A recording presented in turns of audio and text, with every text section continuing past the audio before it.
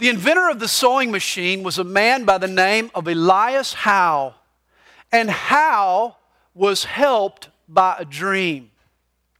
You see, a typical sewing needle is threaded opposite its point, and the thread is pulled through the garment.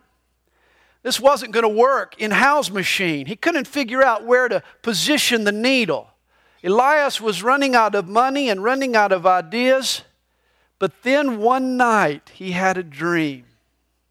A king had ordered his execution for failing to invent a sewing machine.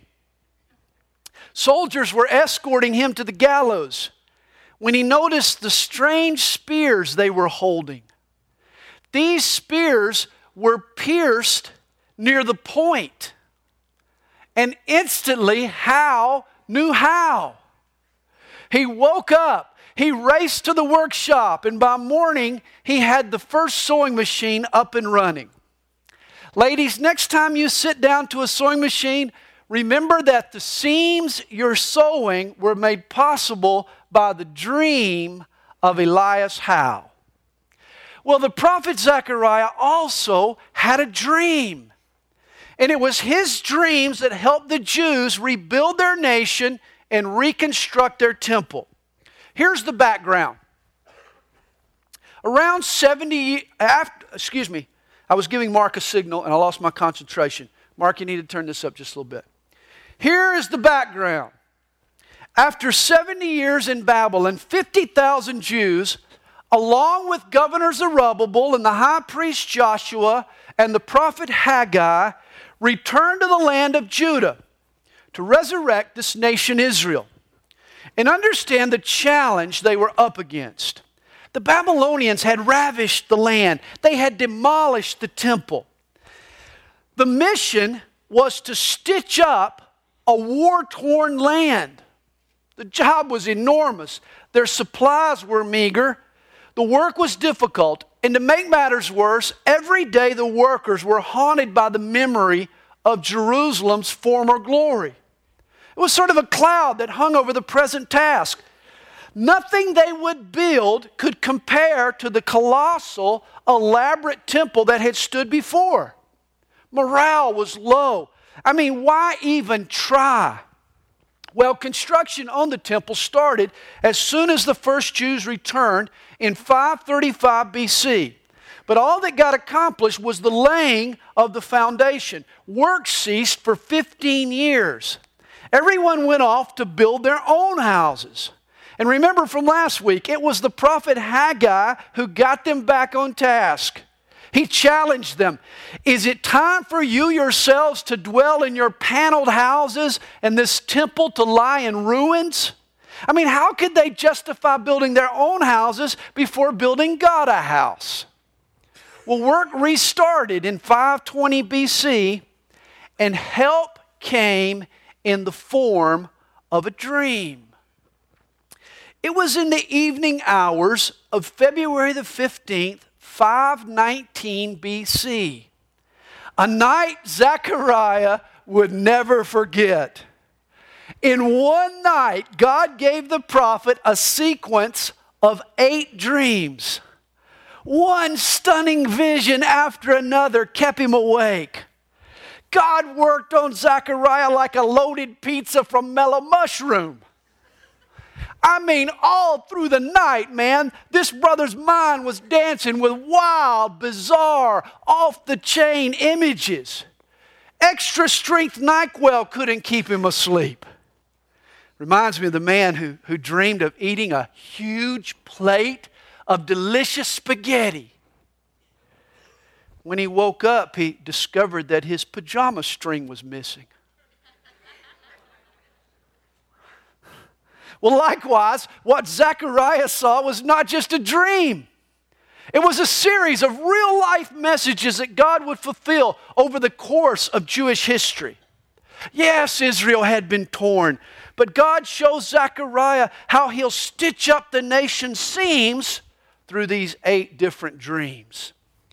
Some of the visions offered immediate encouragement to Zerubbabel and the builders. Others looked to the future. God wanted the builders to know that their work was not in vain, that they were setting the stage for a glory yet future. While workers built Zerubbabel's temple, God was at work between Zechariah's two temples. While workers saw, Zechariah sees. And both gifts are needed in a mission for God. Actionaries and visionaries. Zechariah's dreams got the nation's attention off their past and refocused them on the future. Here's what we'll do today. We're going to move real quickly. You're going to have to hold on to your hat. We're going to go real quickly through Zechariah's 8 dreams. And then we're going to sum up his prophecies concerning the future. 14 chapters now. But we're going to conclude this morning by talking about our own personal dreams and their importance in our lives.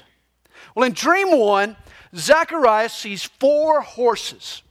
A man, God's messenger, is riding on the red horse, and he's standing among the myrtle trees.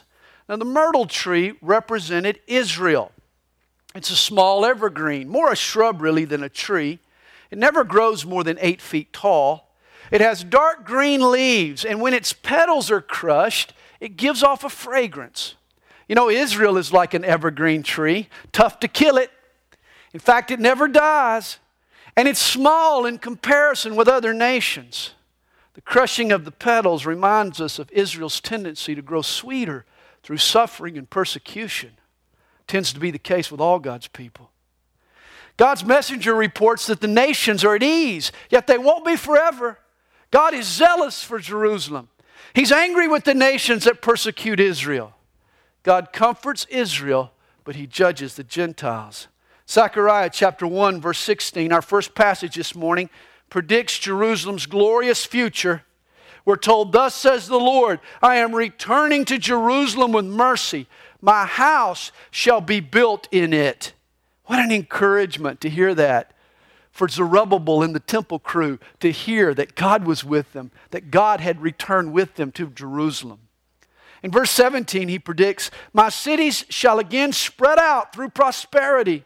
The Lord will again comfort Zion and will again choose Jerusalem." These returnees were laying the groundwork for future expansion. What they're doing was important. Now, at the end of chapter 1, Zechariah sees dream 2. 4 horns appear. These are the nations that have scattered Israel, probably the Babylonians, and then the Persians, then the Greeks, then the Romans. He then sees 4 craftsmen or demolition experts who dismantle these nations. The point here is simple. Pick on God's kids, and God is going to pick on you. Chapter 2 records dream 3. A man with a tape measure goes out to measure the dimensions of Jerusalem. If you've ever sold a house, you know that before the sale goes through, it has to be resurveyed. And that's what's happening here. Jerusalem's boundaries are being measured, for the city has changed ownership. It now belongs to the Jews. You know, it would be 75 years or so before Nehemiah would return to rebuild Jerusalem's walls. And yet in the meantime, God promises in verse 5 of chapter 2 to be a ring of fire around the city. He's going to protect Jerusalem. He's going to be its glory. In fact, God says in verse 8, I love this. He says, "He who harms Israel touches the apple of my eye." Did you know that's true of all God's kids? If you know Jesus this morning, you are the apple of God's eye. The subject of dream 4 is the high priest Joshua. And old Josh, man, he isn't exactly dressed for success. Notice chapter 3, verse 3, it says he's wearing filthy garments. The Hebrew term translated filthy actually means excrement stained or dung splattered. Imagine a bad case of diarrhea. That's his robe, man.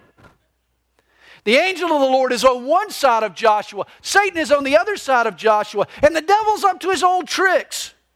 The accuser of the brethren tries to heap guilt on a child of God who's helping to build the temple. This is what he's up to today. Satan doesn't want to see a strong church in this community. And so what is he doing? He's trying to condemn and discourage builders like you and like me. Oh, how can you be serving God with the sins you've racked up? It reminds me of Martin Luther's vision. Martin was at his desk one day when Satan appeared to him to remind him of all the evil he had done.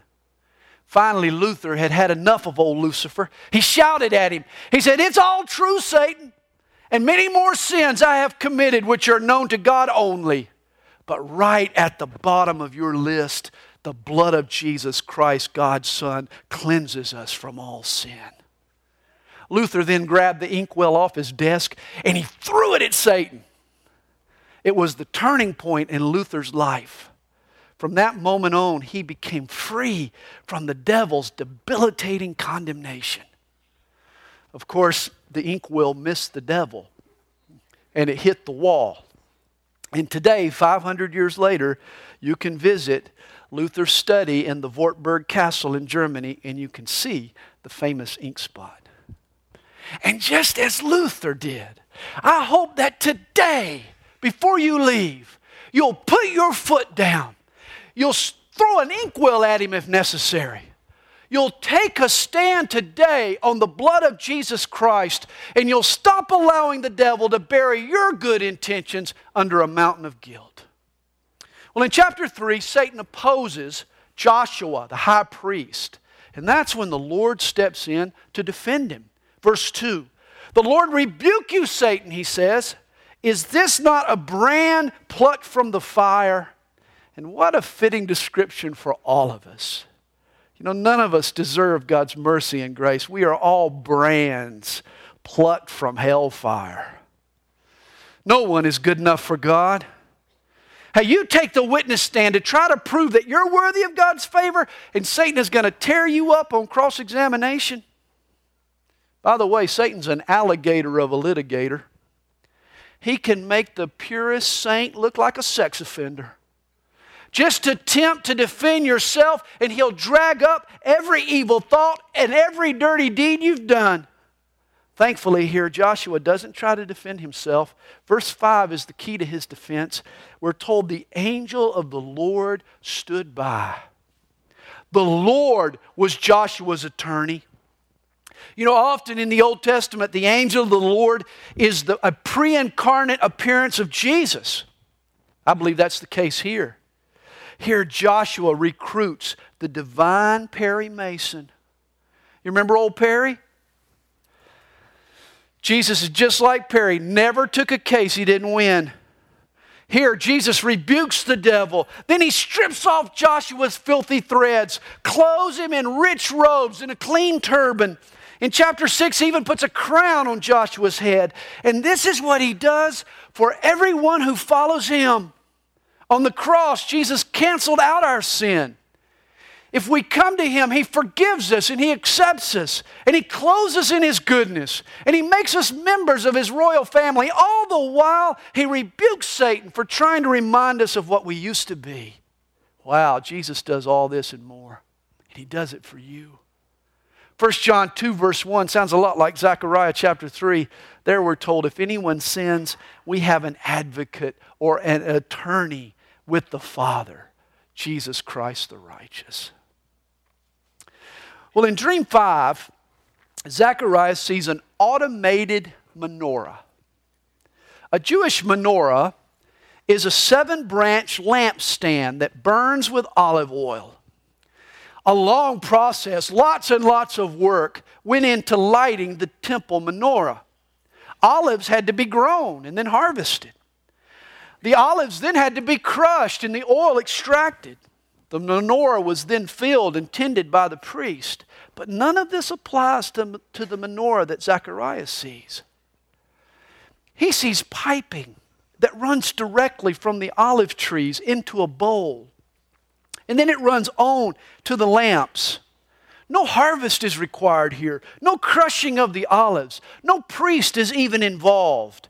This lamp is being supernaturally supplied. The oil is dripping into the bowls and it's flowing to the wicks without any human intervention whatsoever. And Zechariah chapter 4 verse 6 interprets this vision. It says, "This is the word of the Lord to Zerubbabel, not by might, nor by power, but by my Spirit, says the Lord of hosts." As God Himself fueled the menorah without human help, the temple will be constructed by the power of the Holy Spirit.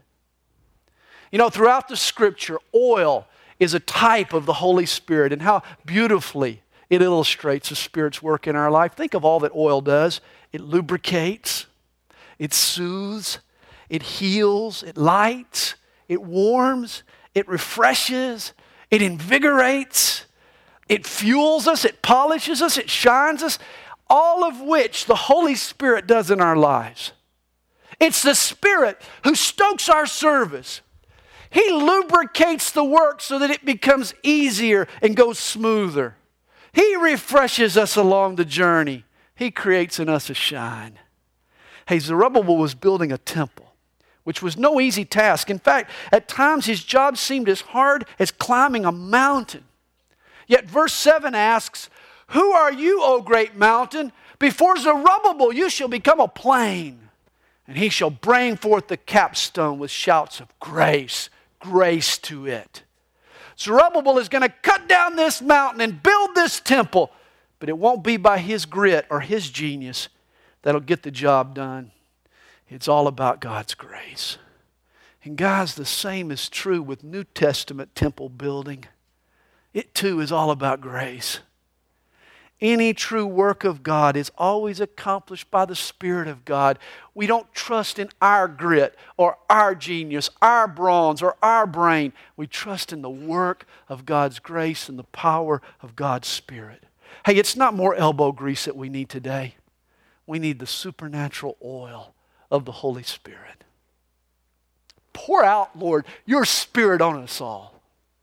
That should be our prayer.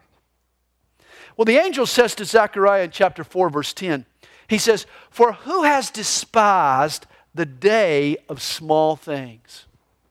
Now, we learned in Haggai that it was the geezers, the old guys, who remembered Solomon's temple and who mocked the new version. You see, Zerubbabel's temple was smaller and less ornate. It was a hut compared to Solomon's glorious temple. But Zechariah tells them not to despise the days of small things. For God uses the small as well as the large. Sometimes God's greatest work is subtle and simple and small in scale and silent. J. Vernon McGee spoke in hundreds of churches across the country, and he once wrote, "We Americans are impressed with the big and brassy. We like our Christian work to be a success story. We measure success by the size of the building and crowds that come. Well, I am becoming more and more convinced that the Lord is working in quiet ways and in quiet places today." Don't get discouraged when the Bible study you start or the prayer group you get going only has a few people. Who knows the work that God is doing in those few and the ultimate work that will prevail? The temple God makes is made up of lots of small things. There's an inmate, Robert Shepard, who escaped from a jail in Charleston, South Carolina, and I loved how he did it. He used dental floss. That's right.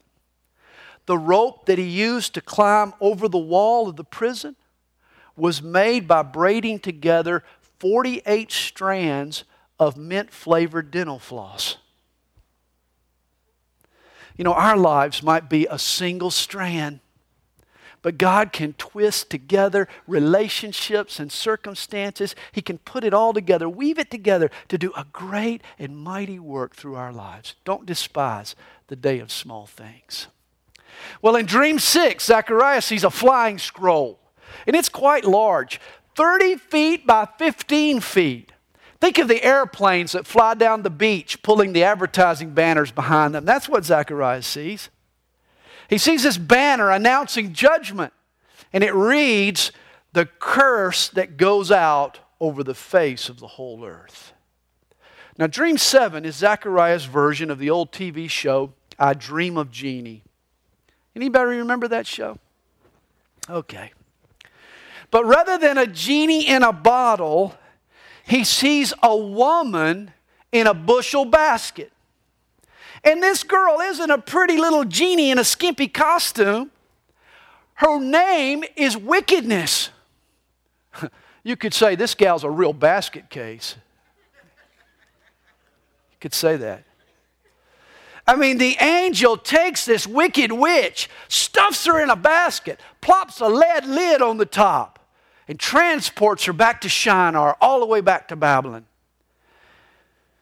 Apparently, the Jews who had returned to Jerusalem, they had brought with them a few of the evils they'd picked up back in Babylon.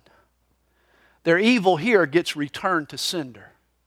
And here's a great lesson for you and me. You can't begin a new life in Christ. You can't start a new work for God.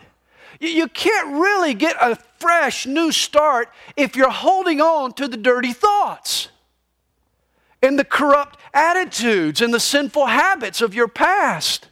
No.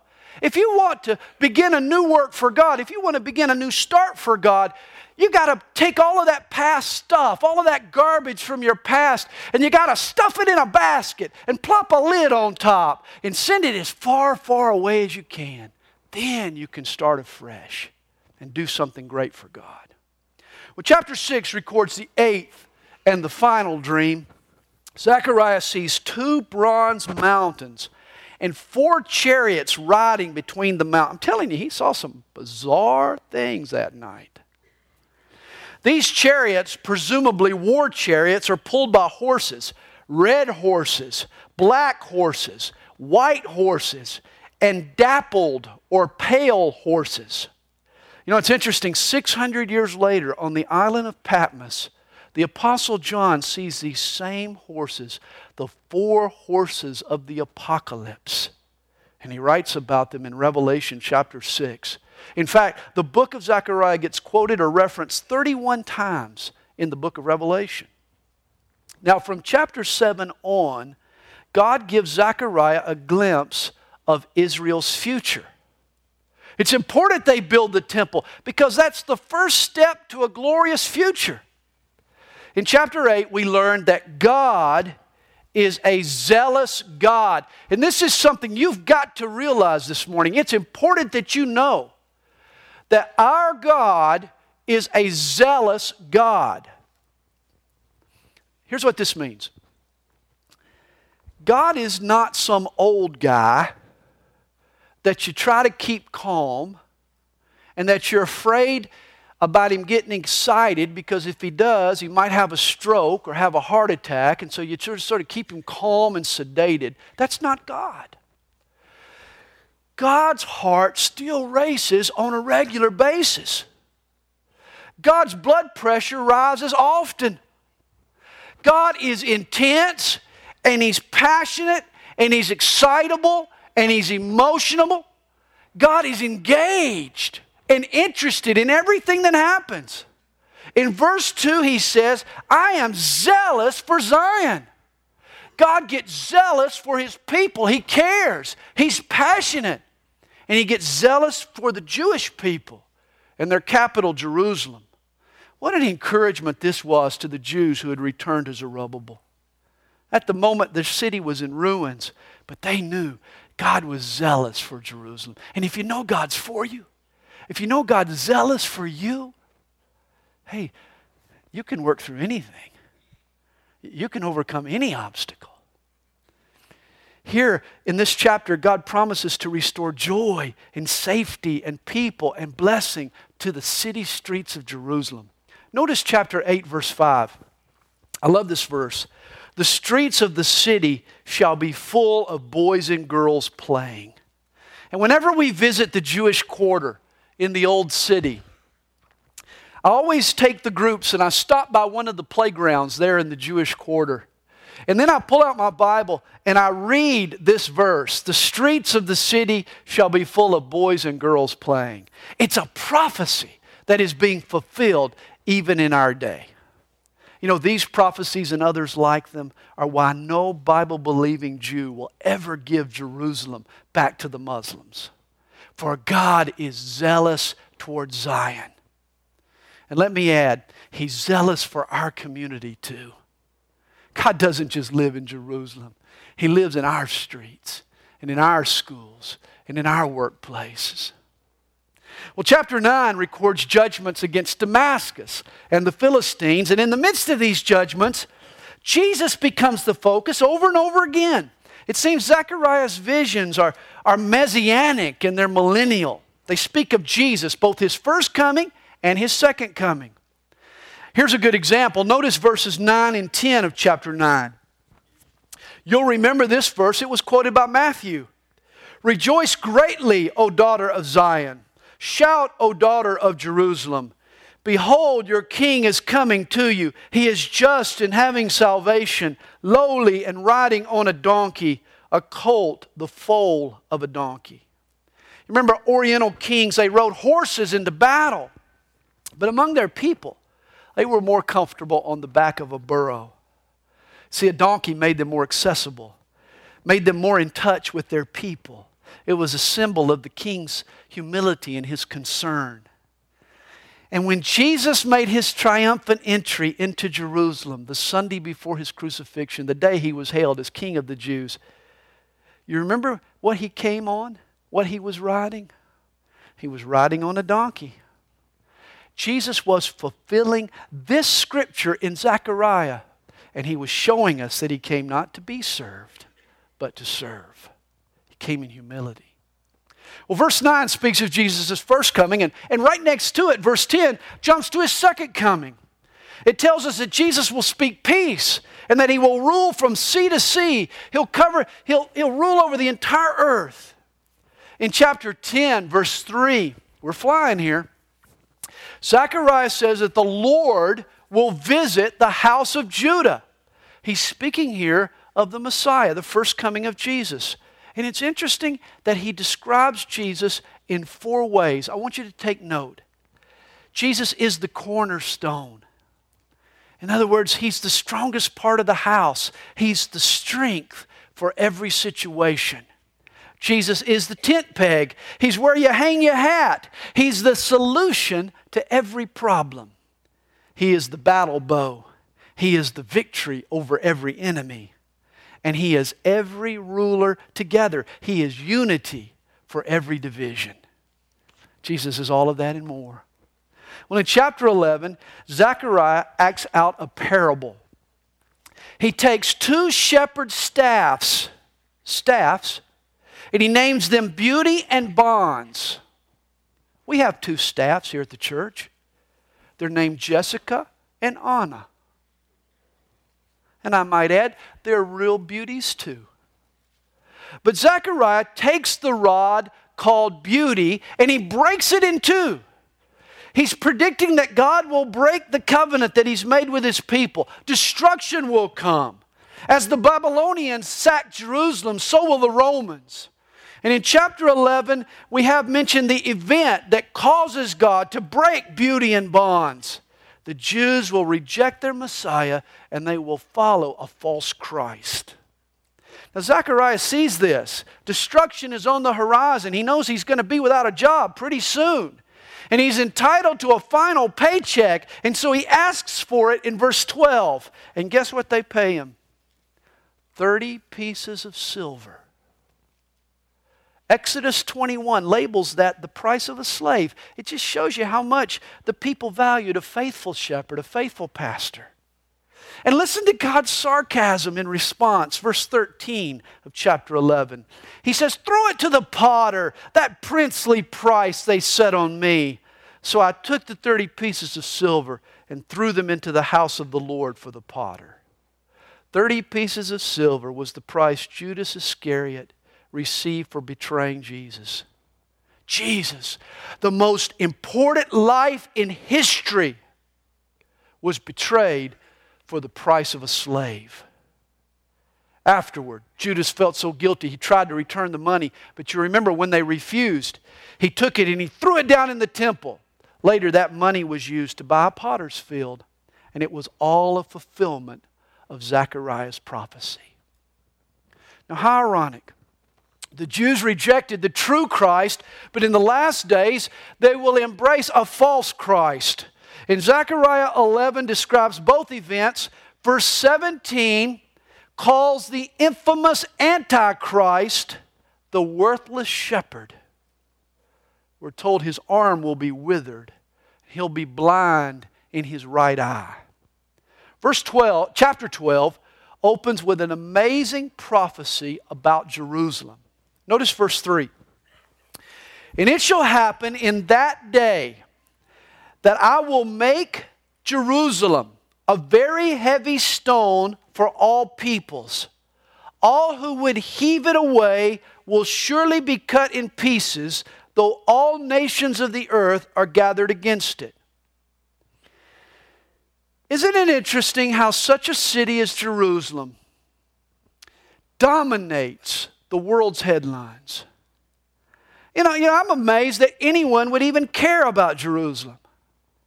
It has no strategic value, no natural resources, no inherent riches. It's far from the nearest body of water. And yet Jerusalem is the most hotly contested piece of real estate on this planet. Every nation has a position on Jerusalem. It is indeed a heavy stone for all peoples, as Zechariah puts it. And God will gather the nations of the earth against Jerusalem. It's a divine ambush. Notice verse 9. It shall be in that day that I will seek to destroy all the nations that come against Jerusalem. Jerusalem will be the flashpoint. When Jerusalem is under siege, God will judge the nations and He will finally save the Jews. Everyone who goes to Israel asks me, hey, there's so much history here, so much evidence of Jesus and His work. Why don't the Jews believe? And it's a quandary, it's a mystery, but the day is coming when the Jews will believe. Zechariah saw it. Chapter 11 is the lowest point in Jewish history. The Jews reject their Messiah for 30 pieces of silver. But chapter 12 is the high point. For here the Jews are finally saved.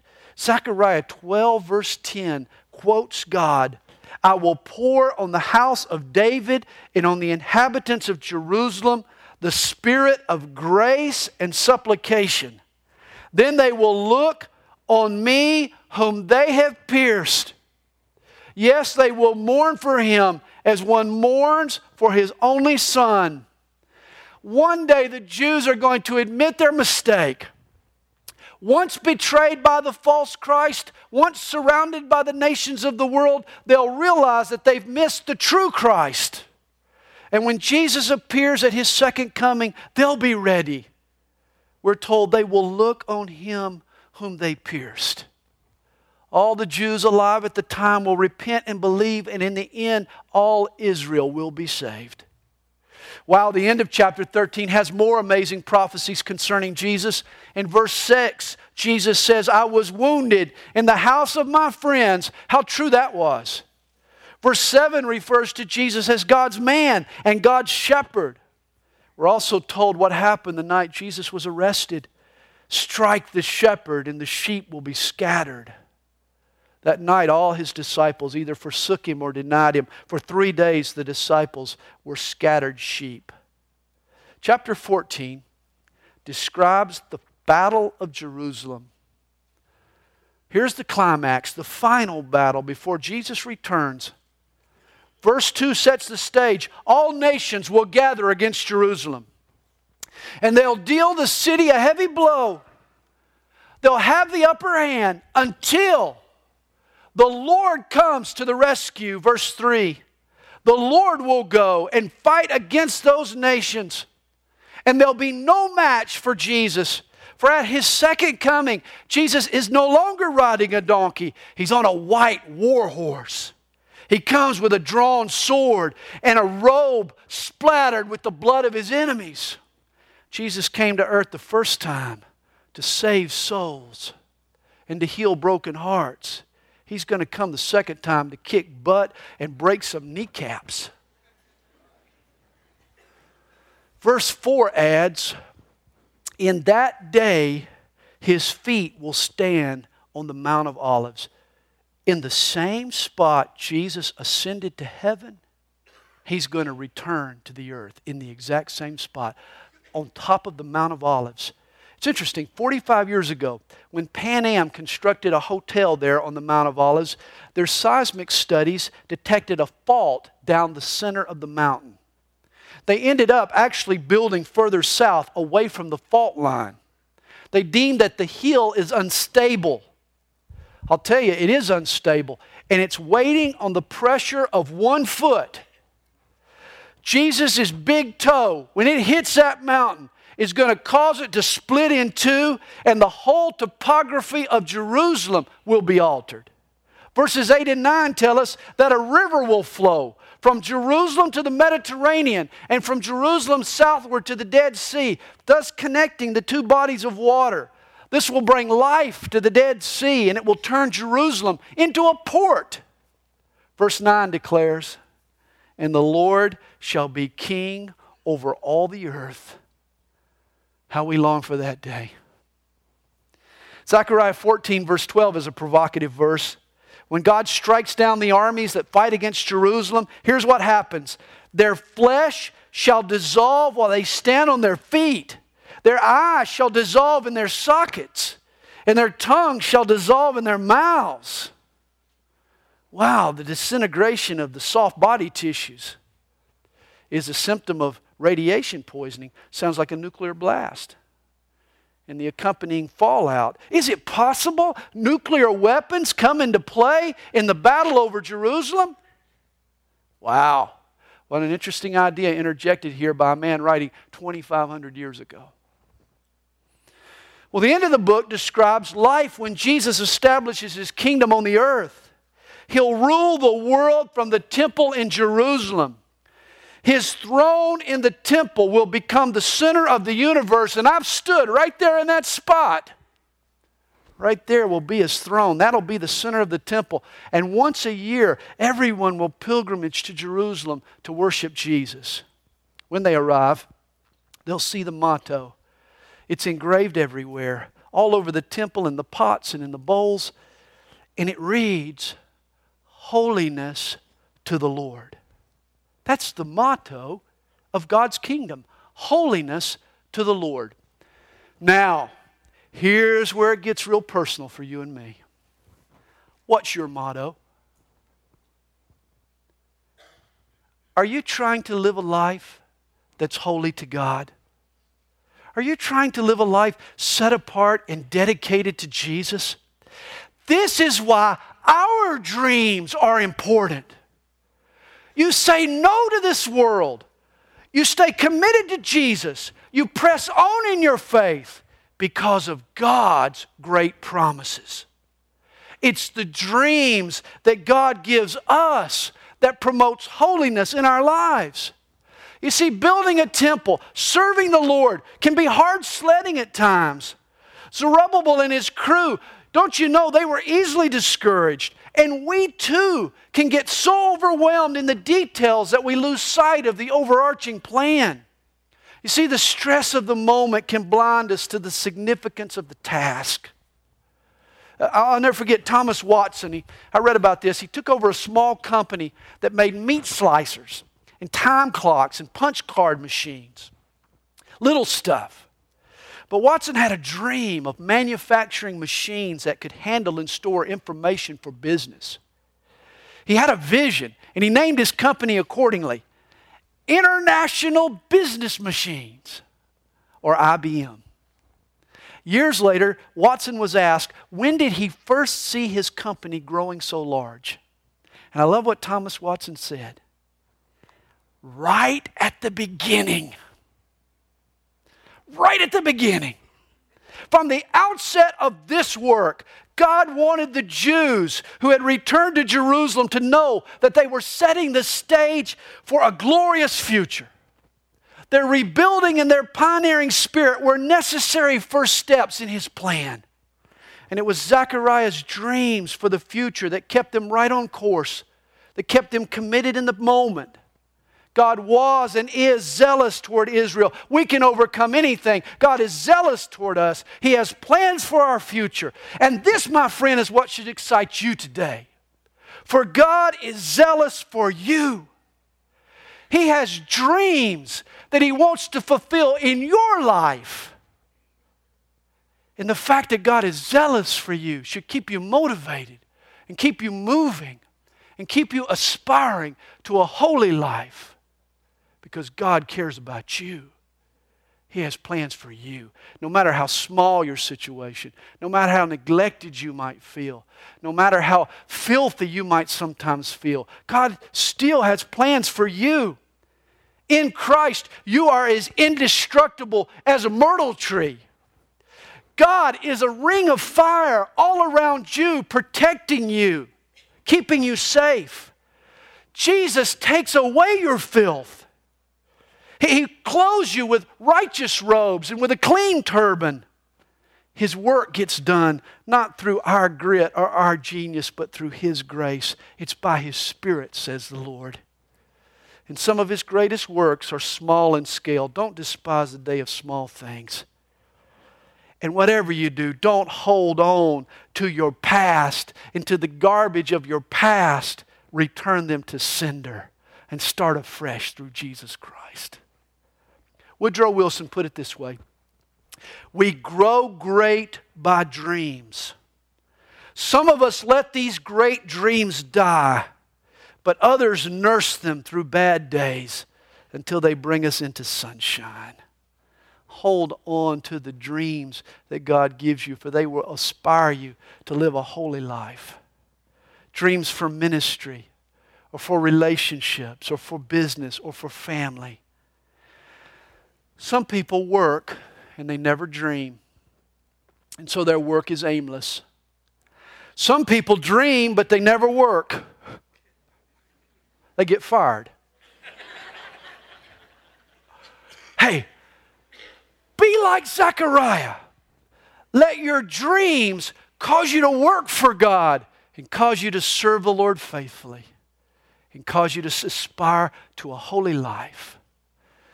Who knows the great things God might work through you? Don't despise the day of small things.